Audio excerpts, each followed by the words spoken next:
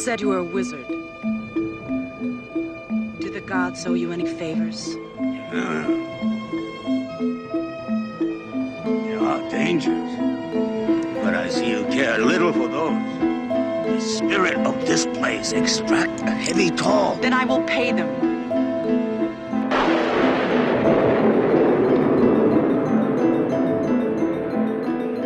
Here we go.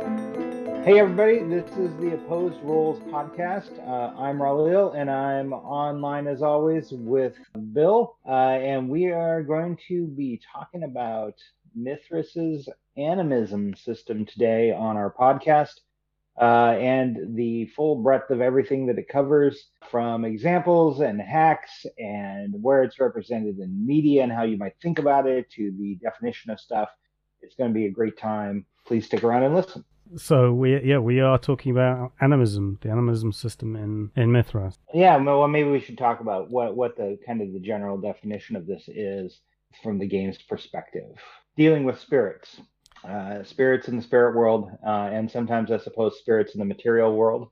Yeah, I know, right?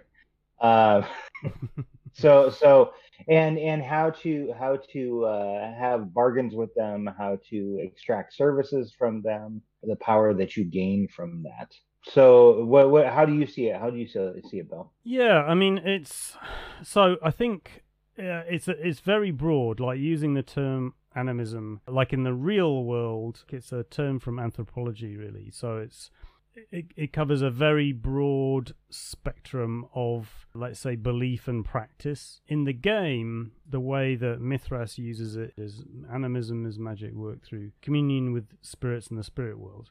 But the animism system in Mithras does try to cover anything that you might think of that's in this kind of territory. It's as broad as the worship of gods is across the world and across fiction, we could say. I think from the game's perspective, they kind of distinguish it from some of the other magic systems that are there, partially based on belief system and partially based on what the power of the particular thing is and how you interact with it. So you might think about spirits as you strike a negotiation or a bargain with them in some fashion, or you may in fact enslave them, where if you're looking at something more like theism, you don't really interact with the gods on that level. You praise them, you exhort them, you show your devotion to them, and then you get power from that. Where this is more directly, you have a relationship with them, and you exercise that relationship very directly to get them to do a thing for you. I think it's a little different way of thinking about it. It's, if you could kind of look over all the magic systems, whether it's you doing the power or somebody else doing the power or somebody else giving you the power and you kind of hold on to it, becomes an important distinction across these magic systems. And this one is definitely the other thing is doing it, and you have negotiated that service with them.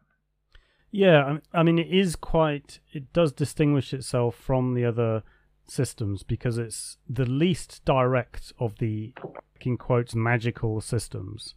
So yeah, it's different in that there are these entities, these spirits, that it's those spirits that are providing this magic rather than the magician or whatever, magician or worshipper either calling on a god. I suppose that, there is a bit of a connection with a deity. Sure.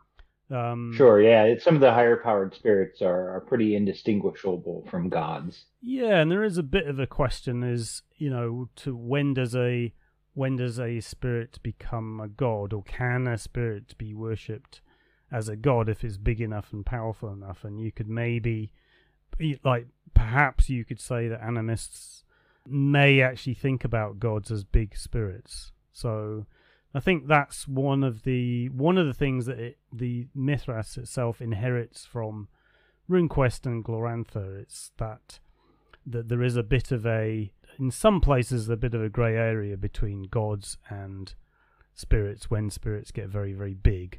But right, generally in the system, we're talking about smaller, not as powerful spirits. And, those spirits do cover a broad range of spirit types. And I think that's one of the things that, is in the animism chapter. It does make it clear that, it's potentially all these things, but you can think about what do we mean when we talk about spirits, and people might initially think of, in the West, of, spirits, so you're talking about the ghosts, you're talking about the spirits of the dead as one type, and that is a type of spirit, of course, but it is not the only type. But when I was thinking about fictional sources of this, what can we use in terms of the game, or how do we make sense of what this is?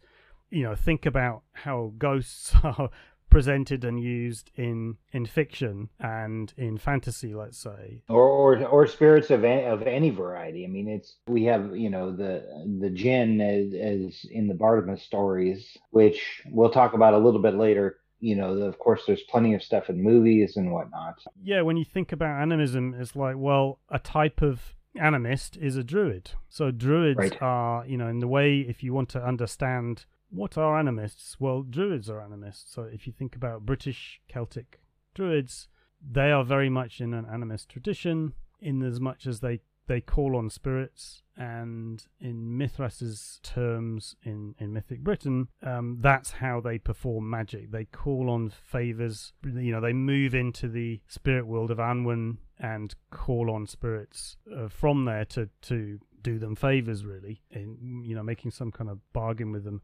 They're distinguished also from the Saxon spirits in that they don't. Druids never bind spirits, so they don't use fetishes. In contrast to the Saxons and Saxon leeches, leeches are the equivalent of druids or animists, and they do, Shaman, yeah. they do bind spirits. In fact, they have their own different spirit world. That's the other thing about Mythic Britain. Yeah, it's kind of interesting. Everybody gets their own spirit world, and I'm like, well, that's kind of neat. Yeah. Before reading Mythic Britain, that didn't really click for me. But yeah, it does make sense that you have completely different traditions. They exist in their own different worlds because they look completely different, and Right. things behave differently there. One of the things I actually quite like is, if you think about, like, in terms of like how do we imagine interacting with these things? Like how do you act, and how do you behave with these things? I think Conan the Barbarian, the 1982 film with Arnold Schwarzenegger, actually does have a couple of good moments there with spirits, and Oh, it really does. like especially when you think about bringing Conan back from the dead, which is kind Yeah, of that's like a great example of spirit combat right there, right? I mean, it's you're trying to bind the spirit to. I would assume they're trying to bind the spirit to heal yes, Conan, yes, but they have to go through a very real and Yes. physical spirit combat. yes. And everybody is participating in that too, right? They're trying to keep him from being taken away. The shaman there is doing some sort of chant, which I assume is spirit combat, and Valeria is swinging around her dagger at the spirits. That's really straight up a very visceral core image of Mithras spirit combat right there. It absolutely is. It's a great little sequence. One of the things that when I've thought about that sequence, I mean, one, you can see how long it takes. So I think we might get onto this a bit later about how you use spirits, but it's definitely, this is a ceremony. I mean, in the actual film, it takes up several minutes of this. Isn't something that just goes click, there you go. This thing works like you imagine a spell. It's a big. For a film, it goes on for 5 or 6 minutes. They've got the part where they have to prepare Conan's body. I mean, they paint the Yes. individual letters on it and they wrap it. Yeah. They bring him to the special location, and I mean, it's a very much a ritualistic practice that is a major event in the movie. I mean, certainly that would be any sort of encounter in any role-playing game, and with quite a bit of setup too. Yes. And you can, in terms of how you might think of the skills, you can think of that whole ceremony as an extended binding ritual, like using the binding skill, and potentially like, okay, there's one person there who maybe has the binding skill, but the other characters in that scene are maybe augmenting that skill. And the other thing is, I think the character of the Valeria character if you remember in the scene, Mako, sort of the wizard, warns her that the spirit, I think what's his words, the spirits of this place exact a heavy toll or something like that. Very good quote. That is dead on. And I think the way that you might interpret that is that Valeria is actually, at the end of the scene, she has been possessed by a curse spirit of some kind. And when I thought about this, the arrow that gets shot by Thulsa Doom towards the party as they run away, I wonder if that spirit has cast attract missiles onto her, and that's the nature of its curse. If you're shot at, you're going to get hit by an arrow because this spirit has cursed you in return for allowing you to heal Conan in this. Or maybe she lost that spirit combat. She was fighting off spirits that were trying to curse him or not allowing the healing to happen. And her intervention, using her willpower, she may have managed to defeat one spirit or something, but she, in the end, is actually being beaten and is possessed by some kind of curse. Yeah, maybe that curse spirit was able to cast, attract missiles out of the sorcery thing. Yeah, I don't know if that's a stock curse spirit thing. It's but, not. But that's the thing when you kind of think about, let's take a bit of fiction and try to translate it into mechanics. You can certainly do that. I mean, there are, for instance, spirits that have sorcery spells. So you could think, well, it's not necessarily a cursed spirit in the strict terms that Mithras is providing you an example, but there certainly can be hostile spirits that have sorcery spells. That's perfectly possible. I suppose the other thing about that scene is that perhaps this is a place that attracts spirits. So you don't know, you're going to end up with, we want a healing spirit, but by doing the ceremony, you're going to attract a lot of other spirits as well. Who knows what they're going to do? Yeah, I mean, you for that particular scene, you could even go, if you really wanted to be very, very strict about it, you could say, well, that cursed spirit cursed her endurance, and she failed her endurance roll against the poison. Right. At that point, and that would be very dangerous if you're going up against a snake priest who uses a lot of venoms. Yes. That would be very, very dangerous. Yes, that's a nice one actually. Yeah. I mean, that's the interesting thing that I think animism is considered this, when people come across it, that generally the reaction is, well, how do I handle this, and this is maybe a very strange system, or I just don't understand how you use it. And yet you can see in one of the most mainstream, can I say mainstream sword and sorcery, mainstream fantasy film, let's say mainstream fantasy film, Conan, and there's a great example, and it kind of fits very, very well with how animism works, and it's even like a party of heroes. It's got the whole. It really is. It's a very iconic example. I mean, you'll hardly get any better than that. Put it into the minds of many role players who grew up on very stock fantasy sort of stuff. It's very much in that space. Yeah. So that's the way if people have got questions about how do you picture it, that's sort of one way. So I thought about the Studio Ghibli films like Spirited Away, of course, and Princess Mononoke.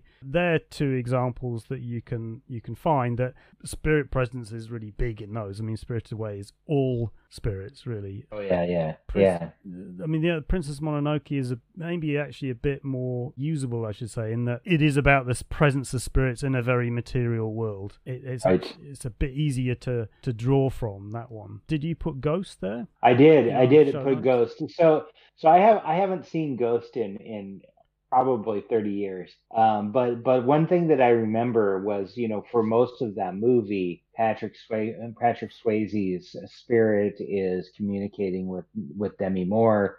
And there's one particular scene, and this is probably the most of what I remember of the movie, where Patrick Swayze actually influences the physical world by turning on the knob of a stove that the villain is leaning on, and it distracts and causes the villain to jump or something like that.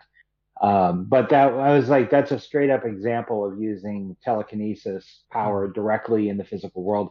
I mean, and it shows also how that spirit can have a real relationship with the physical world, and the physical world can have a relationship with the spirit, in a sense. And it takes it out of that, it takes it out of the normal traditional fantasy sense. I mean, it's Yes. it's certainly not medieval or sword and sorcery or anything like that. That's a modern day thing. Right. And if I remember right, Whoopi Goldberg spends a whole bunch of time being the animist in this and doing the Yes. communication Mm. back to Demi Moore, and she's quite aware that the spirit, Patrick Swayze's Stewart is right, or spirit is right there. Yeah. Yeah, and Patrick Swayze and Patrick Stewart. Wow. Okay. Beat me up. Yeah, and in fact, she's not very. One of the funny things is that she thinks herself as a bit of a fake, the Whoopi Goldberg character, but she is actually sensitive to spirits. So that's a little bit of a subtle thing there, and it kind of ties into Mithras animism that if you're not a shaman, if you're or whatever, or a druid or a kahuna, if you are what's called a follower in the hierarchy, if you're just an animist, you know the skills trance and binding, but you don't really know much more than that, and you have a sense you're able to detect spirits with your trance skill over time, and you're able to command spirits a little bit with your binding skill. And I think you can kind of, it's a funny example, but you can kind of see it in Whoopi Goldberg's character there, is like she has some sensitivity and she has some ability, but it's kind of latent. Like she doesn't completely realize it. So it's another kind of it's another way to draw on, well, I'm not one of these ultra skilled people. I don't need to be shaking fetishes and beating drums to be a shaman. I can be something else, even somebody who doesn't actually believe in the thing, and yet there it is. Yes. If you want an example, if you want more of a concrete example of how to use animism, then Monster Island is a good source for that, because it provides you with a culture. All of the different tribes are associated with a different totem animal, and they have a fairly involved way of interacting with spirits and using animism. One of the things about it in the setting is that everybody, all the people, if you're in a tribe, you know the skills trance and binding. All of the tribe people know these skills, not just the kahunas, the shaman. And that enables them to either sense spirits and also command spirits with their binding skill, which a kahuna may have given them. Here's a gift for you in a fetish like a spirit, and you can command that spirit using your binding skill, even though you don't, that's the extent of your ability. But yeah, you don't have any knowledge of where the spirits are. You can't even interact with them. You are just aware that they are everywhere at that follower level. Yeah, and even that takes some time. And you're probably not going to be very skilled if you are in that situation. It might be difficult for you to use the spirit, but you've got some ability and some chance to do that. No, I was just going to say that's it's a little different than some of the other systems that I've played in that deal with spirits. Like currently, I'm in a werewolf game, and everybody there, all of the werewolves, they are all effectively shaman by Mithras terms, right? Like they can easily move into the spirit world, and they do in fact do so physically. Their whole body moves along with it. And it's a little bit different model than what we see there. With Shadowrun, there's astral perception and astral projection, which is a little bit closer to the Mithras model. Many wizards many mages can deal with spirits, or at least full ones can deal with it. They're kind of combination of sorcerer and animist in Mithras terms, I suppose. Okay. So a little bit different models than many of the other ones. The core Mithras rules are maybe a bit overwhelming in as much as it provides you with actually a fairly straightforward system, but then a lot of examples and a lot of maybe it's like this, or maybe it's like this, or maybe it's like that. Right.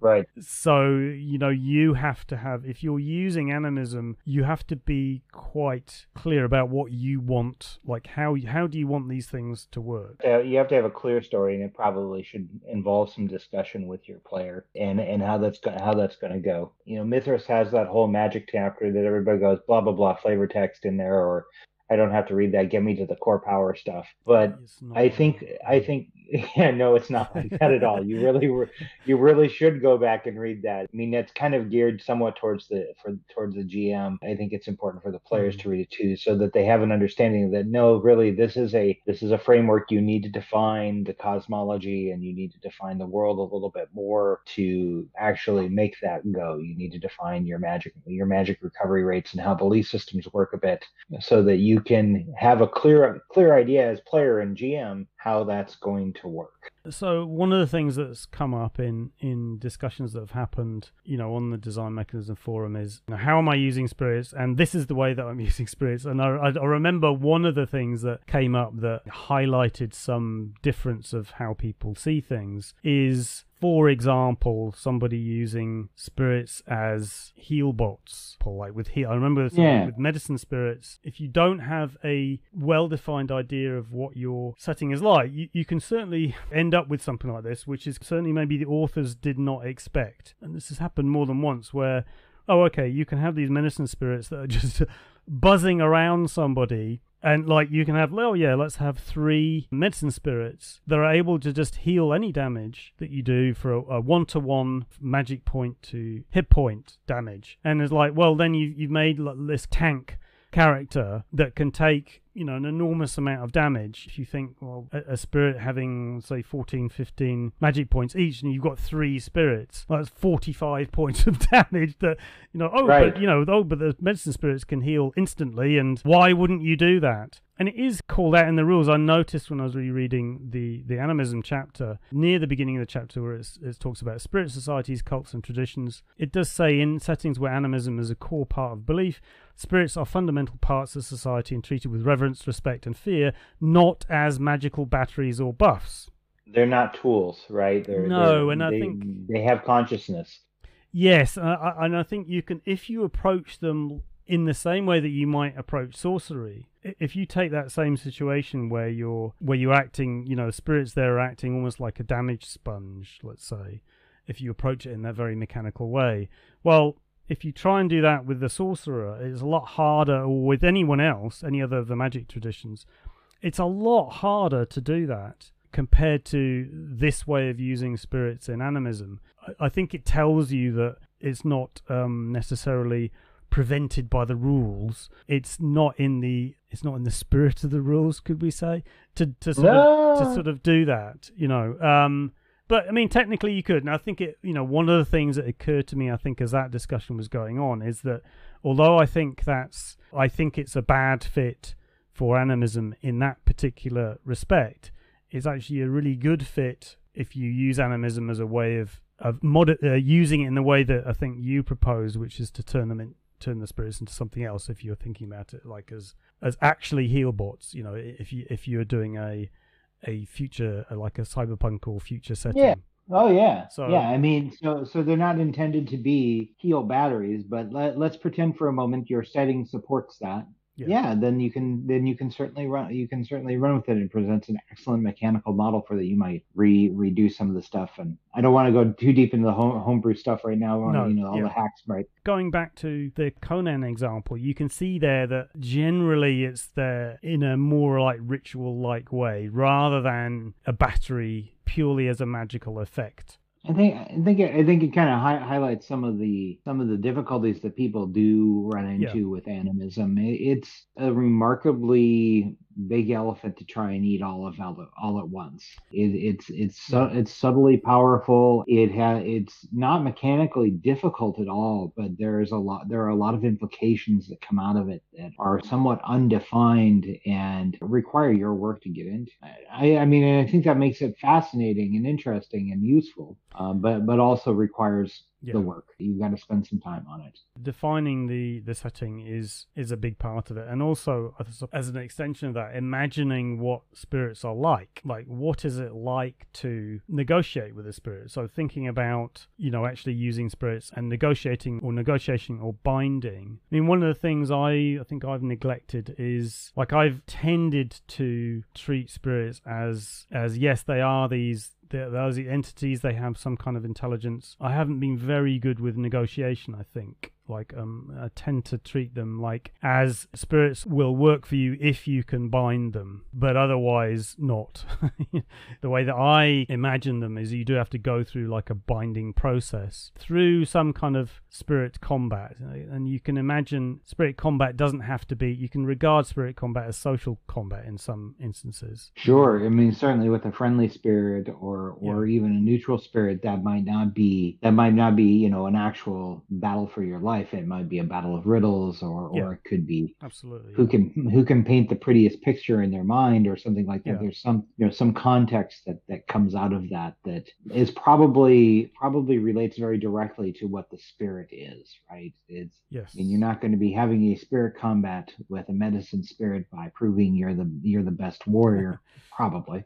But you're going and having a spirit combat with your ancestor may be as simple as a social negotiation with them. It's like you're trying to convince great grandmother that you need some help. In that instance, with an ancestor spirit, one of the things I first missed with ancestor spirits is they are never supposed to be bound into a fetish, because ancestor spirits they can be quite powerful. They tend to have very high skills and possibly quite a few other abilities, but they are the archetypal spirit that you call on for a favor, that you know, there's one thing that you're asking them to do or asking them help for something, and they are going to be almost certainly just as intelligent as you are and just as able to communicate as you are. And I think at Monster Island they kind of talk about the binding of ancestor spirits a bit, don't they? And like it's somewhat disrespectful, or if they're bound, they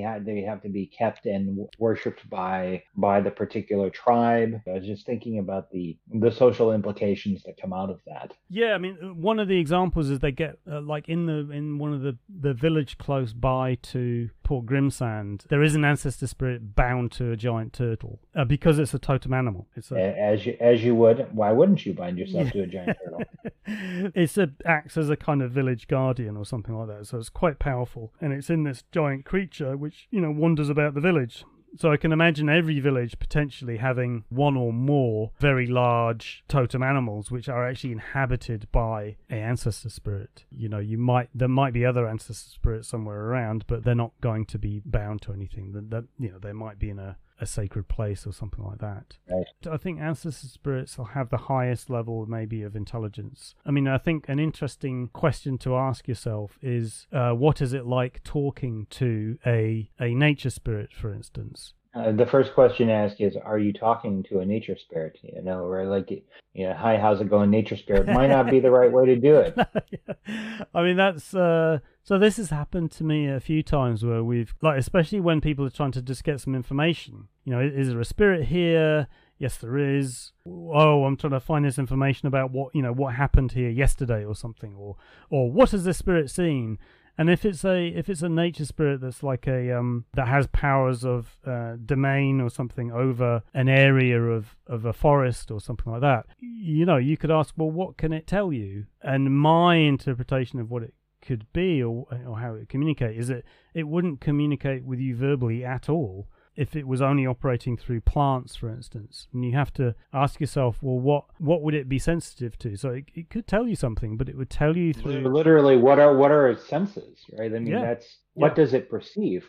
You might even start with something like, what happened here yesterday? Well, you need to... How does this get described? How does yesterday get described to an entity that doesn't really have notions of time? Yep. Or perhaps you just show you have a mental image of the sun moving backwards in the sky, and then you show it from the sunset to sunrise, and then you stop at some point, and that gives them the impression that you mean yesterday. Yeah. Yes, exactly. And you could say, well, what things could it tell you? It could probably tell you what animals moved through here. It could tell you the weather. It could tell you what plants got eaten, or what plants were fertilized, or what plants captured something, or maybe even what was in the air, potentially, these kinds of things. So it could probably tell you that yes, something moved through here, or there was some burning here, and maybe plants got burned or chopped down, or all this kind of stuff.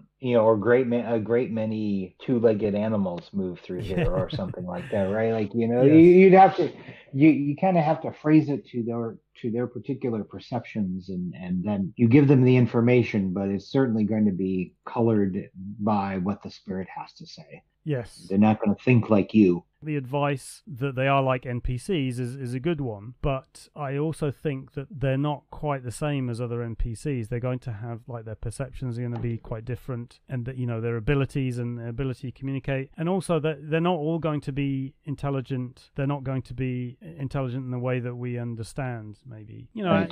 Animal spirits are going to be a bit more aware than plant spirits, but they're going to have similar limitations, really. And so, I mean, all of this is is maybe quite difficult to sort of imagine how you might, how a discussion might go. But it's you have to. I think it's interesting to take these things on board, and it's a challenge for a GM and a player to make this kind of thing work. Yeah, and I think it really goes towards having that conversation with the player, and kind of defining how that cosmology is going to look, and how that animism is going to look, because there's going to be a whole bunch of different kinds of these things, right? Or there can be a whole bunch of different kinds of these things, whether you're that nature spirit, that nature guy, who's shaking fetishes and beating drums, or if you're binding Jinn to pentacles and whatnot. They can be very different. Maybe you are literally going and talking to the ancestor spirit, or the spirit of your loved one, or something like that. They can be very, very different. Yeah, exactly. I mean, that's a good example, actually. That isn't. I mean, although there's like, speaking about Jinn and how you might deal with them, because I think Pete Nash references the Bartimaeus series. So there is a supplement that you can download about Jinn, and Pete has treated them as spirits, basically sorcerous spirits. But the thing is about dealing with Jinn, at least as much as the Bartimaeus series goes, if you don't make a pentacle protecting yourself, they are going to attack you. Jinn are always hostile in this kind of setting. That might not be necessarily an accurate depiction of Jinn in a general sense, like in other works of fiction, but it just happens in the Bartimaeus as, like, that's how you do it. They're going to basically kill you. It does mention the carefully doing the pentacle, but then it says the most important aspect is knowing the true name, which allows you to summon them, because you can't get them here without that. Uses trance skill to perform the ritual and calls the name of the gem to the prepared pentacle. Then you spend some magic points and you're good to go.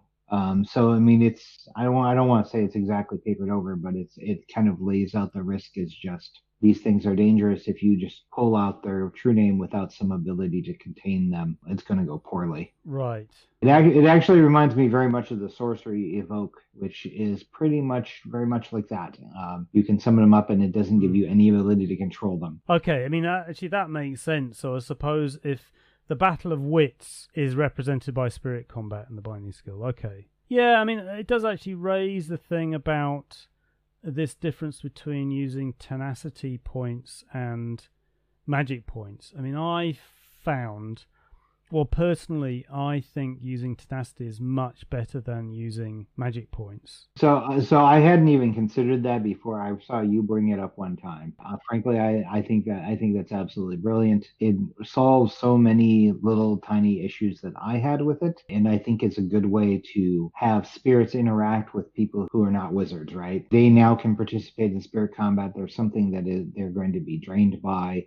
Going to impact them in some fashion. In my online game, we actually use tenacity for that, and the GM has been kind of playing with that, and has been introduced a few spirits into it, and it's very fascinating, honestly. The real danger of madness is coming out of it. Yes. and introducing a nice horror element to the game that wasn't previously there. And right. I'm very much enjoying that. I mean, yeah, I think it solves a lot of problems. The connection between sanity or stress is perfectly well modeled there if you're using tenacity, and if you're thinking about, well, this is a battle of wits, then it makes much more sense to me to use tenacity than it does to use magic points. And you have the whole problem there that, well, if if you are wearing down people's magic points and the spirit's magic points, you can end up with a spirit with no magic points, and there's like, well, it can't do anything now you've drained it of magic points. So Right. it creates some weird rule anomalies, which are completely solved by using tenacity. I mean, it's great, tenacity is there in the rules,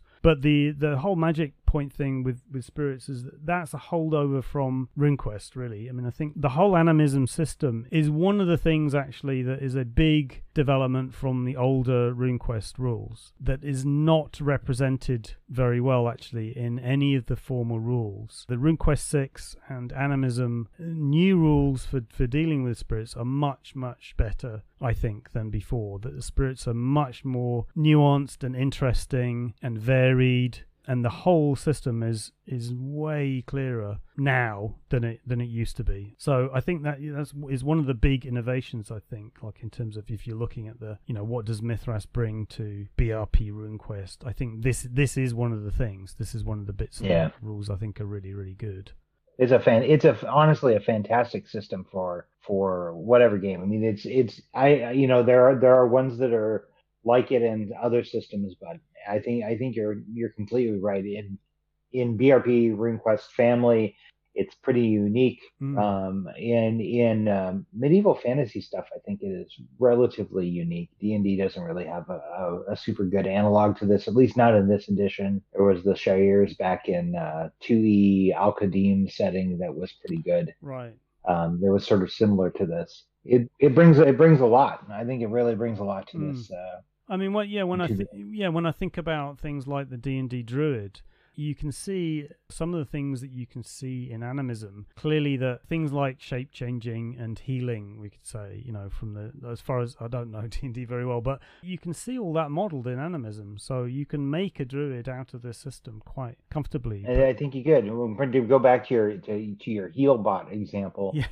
A really good example of that would have been the D&D spell Goodberry, where you eat it makes a portion of berries, and each one of those berries heals an incredibly small amount of hit points, like 1. Okay. But I mean, honestly, that seems very much like a fetish, right? Like you bind a healing spirit, and that represents the amount of healing that it's got. Right. And when it's done, you're done. It can be easily modeled in that fashion. It'll look a little different. Don't get me wrong. But as you go up in power with that druid, you're going to be gaining access to with 2 spirits that have more and more power. Eventually, getting up, to these intensity 3 spirits that are very powerful elementals, or maybe allow shape changing into pretty powerful creatures. It would be pretty good. Why don't we talk about some of the settings, since we kind of touched on these as we've gone through them. Let's start with Monster Island, because I know you run an active campaign of Monster Island and have for quite some time. Yeah, I mean, I would recommend that if people are interested, how do I structure it? How do I, what particular spirits do I use? What's appropriate? Monster Island is a good one because it does give you all of that kind of stuff, and you can take from it what you want. There's all kinds of detail in there about using tikis and binding spirits to tikis and where they go and what they do. Ancestor spirits bound to big animals. Each totem has different spirits. So for instance, if you're a member of the Python totem, one of the spirits has the animal trait Mesmerize, which is taken from the Python creature. The ability to mesmerize a prey is like, well, okay, that's one of the creature traits that you can acquire by using one of those spirits. Bind the spirit and it manifests its ability in you. Then you have that ability to mesmerize somebody, potentially. So it's different creatures have different abilities, like the octopus tribe has the grappler creature trait, this kind of thing. So it's good to have all that stuff. It's a good template for you to use. I like how deeply it's integrated into the savage culture on the island, even to the point of some rather distasteful things that are there. I mean, they talk about skinning and how people's skins are kept and considered to be honorable to when you die to be skinned and to have your have deeds recorded on them. Because that skin represents, its power over somebody, or the whole head taking thing. You got head taking and the head shrinking ritual. If if I remember right, you bind a spirit to the shrunken head, and it's a torture for the spirit, and it's only done to your enemies, right? But Yes. and I think somewhere in there they actually suggest an adventure where you go and recover an ancestor's shrunken head so you can free the ancestor spirit. Yep. And it seems like it's very, very in depth into the culture that is there Yes. on the island for the savages. Really kind of gives it more life than just well, this is a set of tools that I have. This is no, this is really a belief system I've got. Yeah. And I get power from that. Yeah, and it goes pretty big as well, so that I don't want to. I think we probably have already spoiled it, talked about it, but it ties to what I think of one of the secrets of the setting, which is the tribal totems are connected with something quite big in the setting. They may not seem it, but they're the most powerful group on the island, really, because of their connection with their animal totems. I won't say any more than that. And I really like that. You need to go listen to the Monster Island There's another. episode Yeah, you could on Mythos Matters. Yeah, right. But one thing I am doing at the moment is that I've actually got 2 separate groups on Monster Island, and they're in actually slightly different settings. So one of the groups is kind of on a bit of hiatus, but the other one is actually a tribal group, and in that setting I've used the human option for the tribe. So instead of them being lizard people, they're humans, but everything else is still the same. And one of the things, and the PCs are members of a tribe, and the whole campaign is based around their perspective and their experience and their interests, and they're very much tied to their locale and their village. And for instance, they haven't even yet been to the port or almost anywhere except their local area, and the game's been running for several months. That's fantastic. I mean, it's a very interesting sort of game where, I assume that you're doing it where most of the characters, if not all of the characters, are the hunter warrior archetype that they've got. Yep. And do you have any Animus PCs yet, or Shaman PCs? Yes. So what I was going to say is that one of the things I'm kind of designing, and this is like it's a bit unfair to say it's a gap in the rules, but again, it's one of those things that is really difficult to be too specific about. And it's described in Monster Island, and it's described in the core rule book, is qualifying to be a full shaman. Okay, or be a full kahuna. And the question is, what is that like? Because in the rules, it says, well, this is dangerous. It involves like some kind of quest. Let's say graduate as a shaman, but it doesn't really say a lot more than that. It gives you some kind of hints, but there isn't a concrete example of what that really looks like.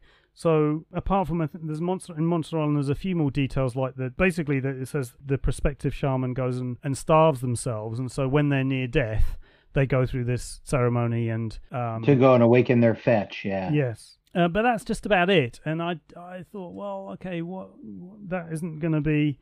That doesn't feel very. That's okay, but it's not very satisfying. It's not very concrete.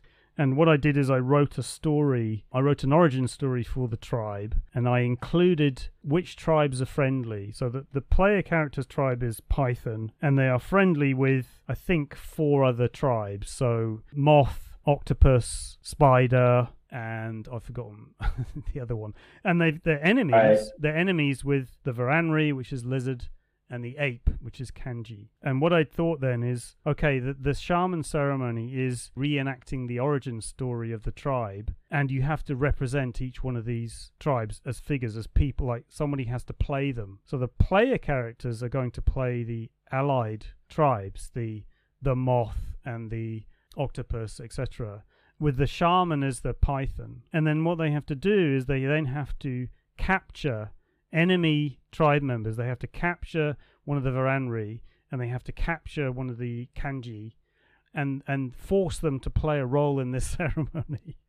That is absolutely fantastic. That sounds beautiful. I'll see how that goes. And so the actual ceremony is going to be the shaman or prospective shaman is going to be in the spirit world in the ceremony doing their thing, so something's going to happen there. But in the physical world, the rest of the party have this physical ceremony they have to go through with the two enemy tribe members there who kind of understand what their role is, and they've been kind of forced into this. So a little bit of this comes from the old cults of Prax. Something like this actually happens in a ceremony where the actual protagonist in the story there has to take part in this ceremony, and in a way it's kind of supposed to be a hero quest. I think that's what a hero quest kind of means, is that you enact a ceremony. But I thought basically I'd take that and turn that into that. Okay, this is actually the shaman's quest, and we'll tie together the tribes and the story of the tribe with this ceremony, and they'll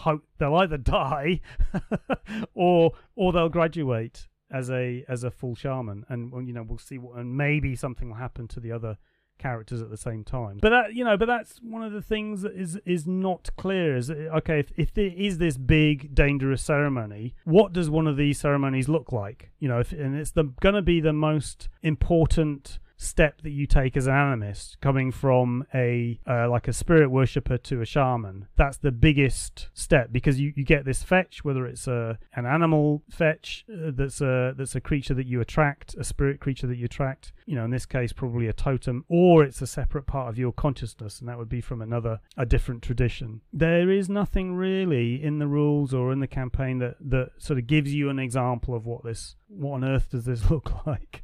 So I'll see. That's one of the things that I'm doing with that campaign. That sounds amazing. That sounds like something that your players are very lucky to have on it. It sounds great. We'll see how it goes. I mean, it's a lot of it really is from the older RuneQuest. So I've drawn a lot from how that works, and HeroQuest Voices actually is really useful.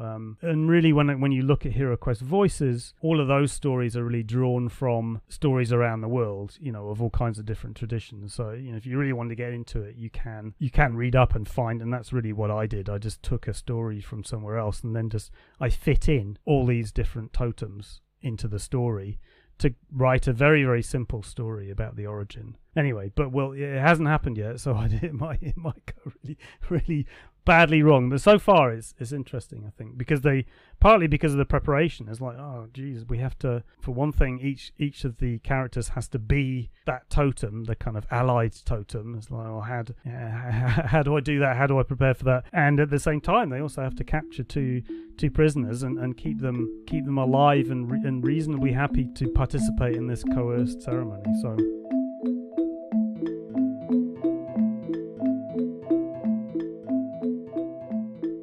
That's the end of part 1 of our Animism episode. There is more to come, which we'll get to in part 2 next time. Something I'd like to draw people's attention to is the Mithras and Leoness panel being run online as part of Gen Con Online. It is, the description I'm reading here is, it is your chance to talk to the Design Mechanism team about all things Mithras and Leoness related. It is running Saturday the 1st of August at 7 p.m. Eastern Daylight Time. It says it will run an hour here. It is a free event as long as you have to register with Gen Con Online, which is you can get to at gencon.com. You have to have Zoom and you have to reserve a ticket. I don't think there's any real practical limit on the number of tickets. And now it really is the end. We will see you next time.